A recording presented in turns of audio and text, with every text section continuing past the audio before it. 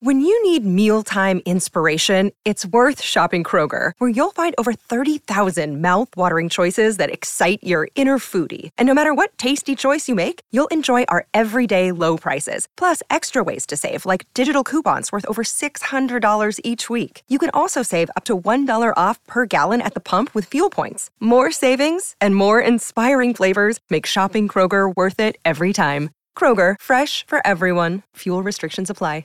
Here in New Zealand, there's been a lot of conjecture around Rachin Ravindra not being in that first test after, the amazing performances he had at the recent ODI Cricket World Cup. Do you see him coming in? And if he does come in, who does he replace? I mean, there's been a lot of talk about Rachin Ravindra. A one-day 100 is very different to a test 100.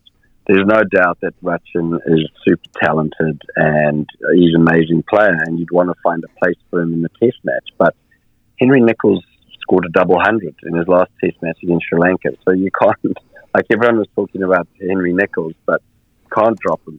I think that, where he is going to be of benefit is that he's a left-hander and he bowls, left arm ortho. So depending on what they do with the spin twins of Ajaz Patel and Ish Sodhi, it'll be interesting to see whether Satner comes into the mix, because it's been proven that on these wickets, you have to be really accurate. You have to be at the batters every delivery. That's what Taijul Islam did, and he had success.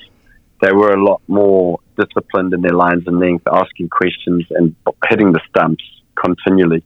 So that's what New Zealand will look for. So whether Satner comes into the fold or not, I think that's a big possibility, because once again you've got another left-hander to bat down the order, and you want that right-hand, left-hand combination in Bangladesh.